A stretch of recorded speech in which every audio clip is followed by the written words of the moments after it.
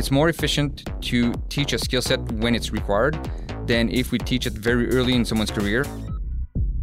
Hey, this is Captain Adam Morton with the Canadian Army Podcast, and this episode is going to be about some upcoming changes to the training system. There are two courses you're going to take as part of your Army career, one being the Basic Military Qualification Land, or BMQ Land, which is where soldiers learn to throw grenades, use machine guns, and a couple of other military skills, and the Army Junior Leadership course, where you learn to take charge of small groups of soldiers to execute tasks. There's been some major changes in those courses recently, and to talk to us about them is Lieutenant Colonel Patrick Chartrand from the Combat Training Center in Gagetown. Welcome to the podcast, sir. Thank you very much, Adam. So perhaps you can explain to our listeners, what's your role in these changes in the training plan? So as the G7, I'm responsible for everything that is linked to standard for the training in the Army. So all the courses that we have, we need to make sure that when candidates go through, they achieve a certain standard. So my job is to make sure that we maintain those standards in place throughout. Right. So as part of the Can Forgent that was published, I was supporting Commander CTC in developing the requirements for how those changes would be affected and what would be the impact of removing the BMQ Land and the AGLC from our training streams. So when are these changes coming into effect? The Can Forgent is already out. It was published on the 18th of May, and it's effective on the 21st of May. So it's already in effect. Now, maybe just for the benefit of everybody listening, because, it's the running joke that sometimes a lot of these courses get renamed and people kind of lose track of which one is which. Can you describe what the BMQ Land, or Basic Military Qualification Land, course is about? That course is divided into two parts. There's the tactical skill sets, but also the weapon training skill set. So as part of the tactical skill set, a soldier would see offensive operation, defensive operation. They would conduct a reconnaissance patrol, and they would have to show tactical fieldcraft or tactical knowledge into a general Army environment. They would also see some of the weapon skills. So we're looking at the support weapons, so the C9, the C6, the grenades, M72, also some mine awareness training. So this is the big pieces that you would see on BMQ Land. And on AGLC, you would put into a leadership position where you would actually conduct those operations. So again, offensive operation, defensive operation, conduct a recce patrol. So I guess this is a really important question. Why are these changes being made? So there's a few reasons. So one of the main reasons is that it's training capacity. So some of the important resources that we have in our training system are our instructors, but also time. Considering that a lot of our instructors are coming from the field force in order to instruct, there's always a balance required between individual training, collective training, and also operational requirements. And what we've seen with time is because of new technology, for one reason, is a lot of our courses have increased in time. So this also increased the load on our instructors, but it also increased the time that is required to actually get soldiers qualified and be promoted. So by removing the BMQ Land and the GLC, we can actually reduce the time required to be promoted, but also we create some capacity for other critical courses. One of the examples is that the Army will be running 12 decentralized BMQs over the next years to support the Canadian Forces Leadership and Recruit School. And this is mostly due because of the pandemic. They had to reduce their production level due to the health measures. So we need to do this because we have already had some of our DP1 courses that have been canceled during the last year just because we didn't have enough candidates to run those courses. So this is an additional course that we have taken over for this year. So another reason that we had is there's currently a discrepancy, especially when we're looking at the purple trades. So purple trade is any trades that can be employed with a Army, Navy, or Air Force environment with their respective uniforms. So a purple trade with an Army uniform had to complete AGLC in order to be promoted for a Master Corporal, while the same trade wearing a Air Force or a Navy uniform didn't have to do it. So the issue that we had now is that we had the same trade doing the same job, but one of them had to do additional training.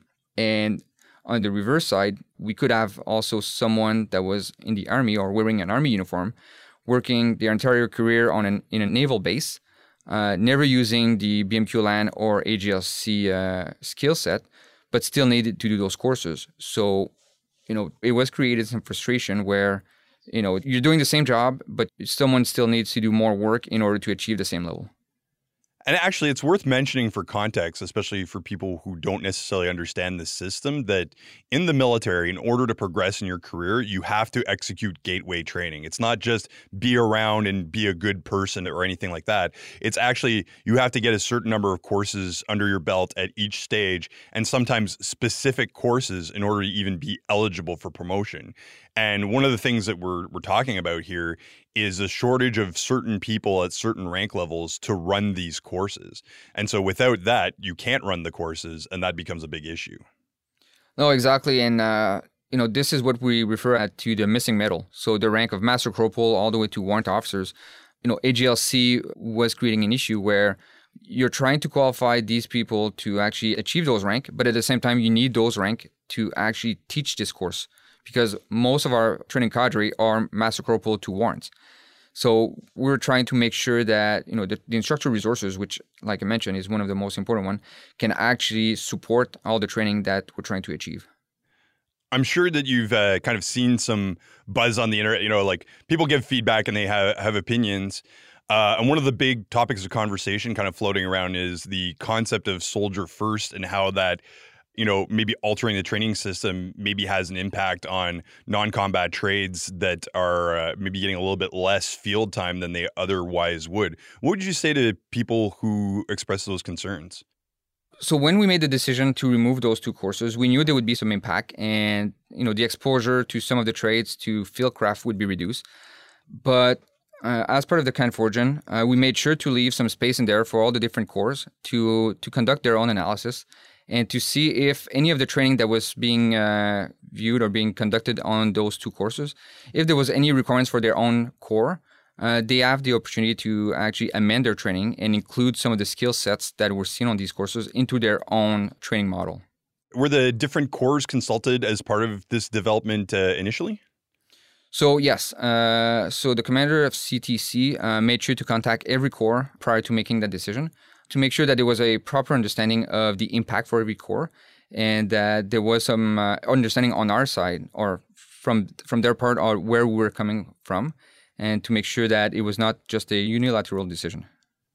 I guess my next question is, if you look at kind of, in the past, we've made some changes to the training system. And a good example is some organizations have done the Delta packages for the infantry DP1 as an example, where some of the weapons training that would normally take place on the infantry course got shifted to kind of a unit level responsibility. And I know some soldiers have kind of struggled to get those qualifications. Maybe there's some unit leadership that's kind of facing those challenges.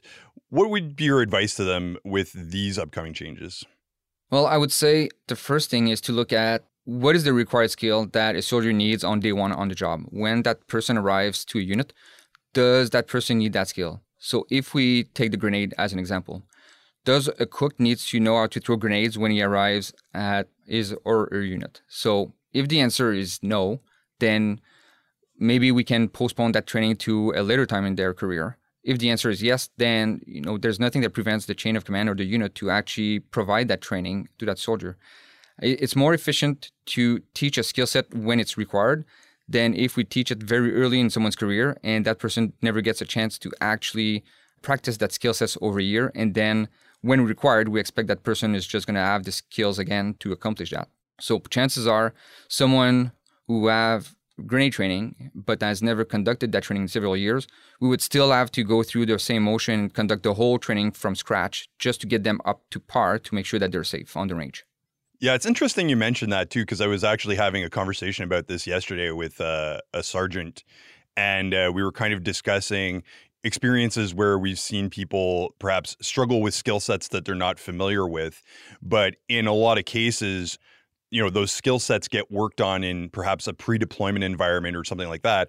And as long as, there's sufficient pre-deployment training time, you can hone those pretty well, assuming that you have the resources in place to make sure that that's all good to go. As an example, convoy escort or base defense for Afghanistan.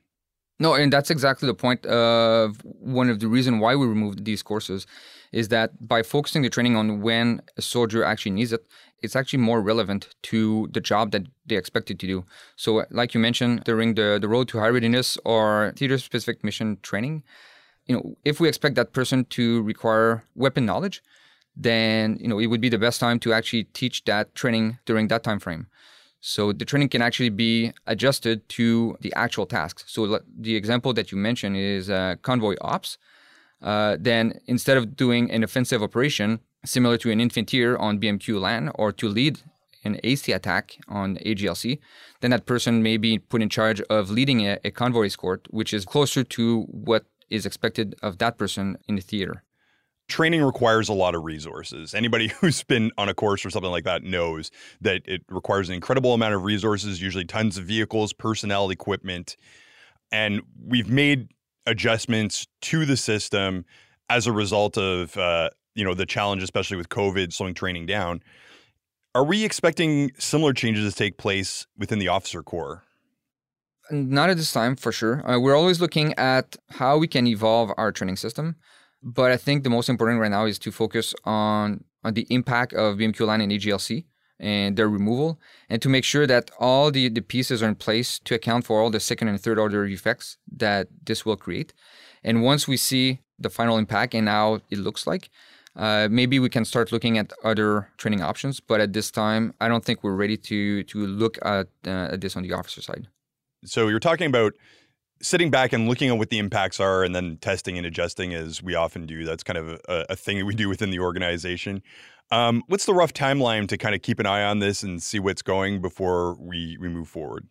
Well, one of the first key timeline is this fall. So we're looking at September. This is when some of the corps that have been directed to actually continue the BMQ LAN and the GLC training, at least to merge it, to actually have a transition plan. So we're looking at the gunners, the armored, and the combat engineers. So their corps have been directed that AGLC and BMQ LAN skill sets are still required. So however, they've been told to merge BMQ LAN into their own respective DP1 training and to look at options on merging AGLC on their DP2 stream. So this is ongoing right now, the actual analysis, and there's already some pilots being run to see how some of the savings could look like. We should expect some BMQ LAN and AGLC to keep running over the summer at least, and maybe during the fall, until the transition plan is actually ready and we can actually start implementing. So that's the first key timeline. After that, we didn't set another timeline to see where or how much time we would take to actually assess. I think as we're moving forward, we may see some adjustment that will be required. Some of our prerequisite or some of our courses add AGLC and BMQ LAN as prerequisites. So we need to make sure that all our publication and our training standards are adjusted to make sure that we no longer see these requirements prior to being loaded on courses. So once all those steps are done, then we can start looking at how we can continue adjusting our training system. You mentioned something that I thought was actually quite interesting, which is, and for people who don't necessarily know, generally within the training system, you have kind of the leadership combat training side. And then for some trades, it's a combat arms trade specifically, you have that focus. But for other trades, like, for example, a cook will learn cook things, and then they'll have other training that will teach them baseline combat skills. And so just to make sure I understand correctly what you're saying is that some of those courses may incorporate sections of the training that's being adjusted to kind of reinforce those skills. Is that correct? Yes. So like I mentioned, so the armored corps, the combat engineer corps, and the gunners corps or artillery corps. So this is already ongoing. Once this is done, they need to brief Commander CTC on this. All the other corps that are in the Army, they're still authorized to conduct their own analysis. And if they deem that they need to add training or add field time to some of their existing courses, they need to discuss this with Commander CTC. For the non-Army corps, so medical or logistic, for example, if they deem that they need to add some of the training that was part of BMQ LAN or GLC, there's nothing that prevents them from actually doing that. They need to conduct their own analysis, and based on that, they need to determine what elements of those courses could be incorporated if they need it into their own courses, and also, more importantly, when it would be incorporated into their progression stream. Now, As we all know, the training system is a living, breathing creature, and people are at various stages going through it. And, particularly in some of the courses that are broken down into modules, sometimes people are, 50% through a course or whatever. And in the case of these changes, some people may now be in a position that they meet some of the prerequisites for promotion or advancement that previously, before these changes, they wouldn't. Surely some people are listening is like, do I get promoted now? Or so what's the plan there? So obviously, AGLC was a prerequisite for promotion to Master Corporal in the Army.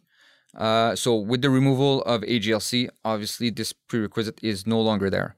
So however, before we say that everyone is promotable, each corps have their own promotion boards and they all have their own prerequisites for promotion. So these requirements still needs to be met.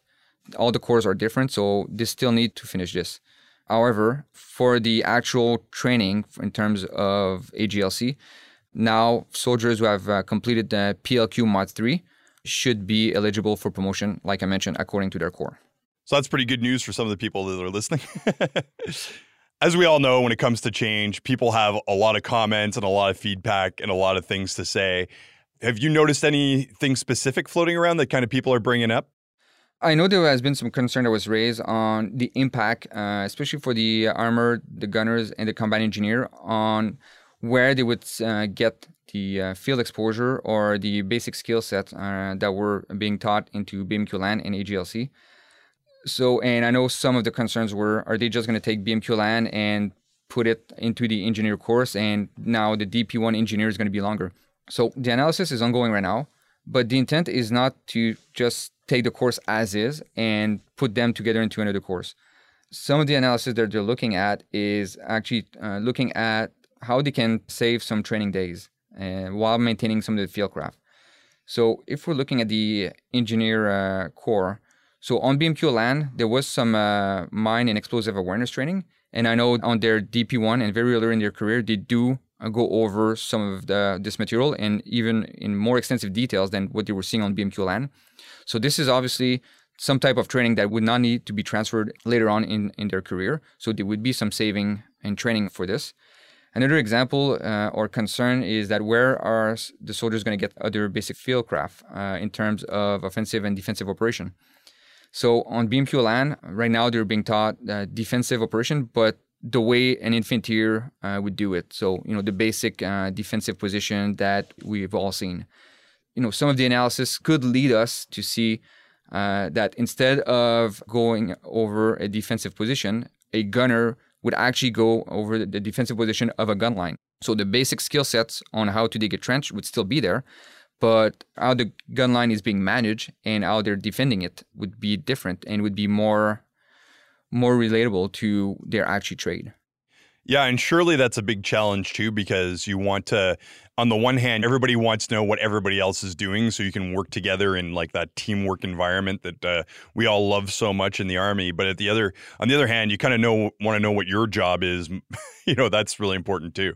No, exactly. So, one thing that we may see from this change is soldiers will get earlier exposure to their actual trade.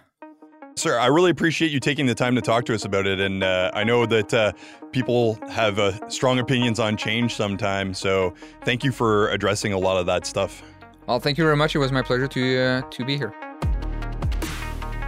So that was Lieutenant Colonel Patrick Chartrand of the Combat Training Center in Gagetown. If you want to know more about the changes that are coming up, take a look at Can4 Gen 7221. It's got all the details.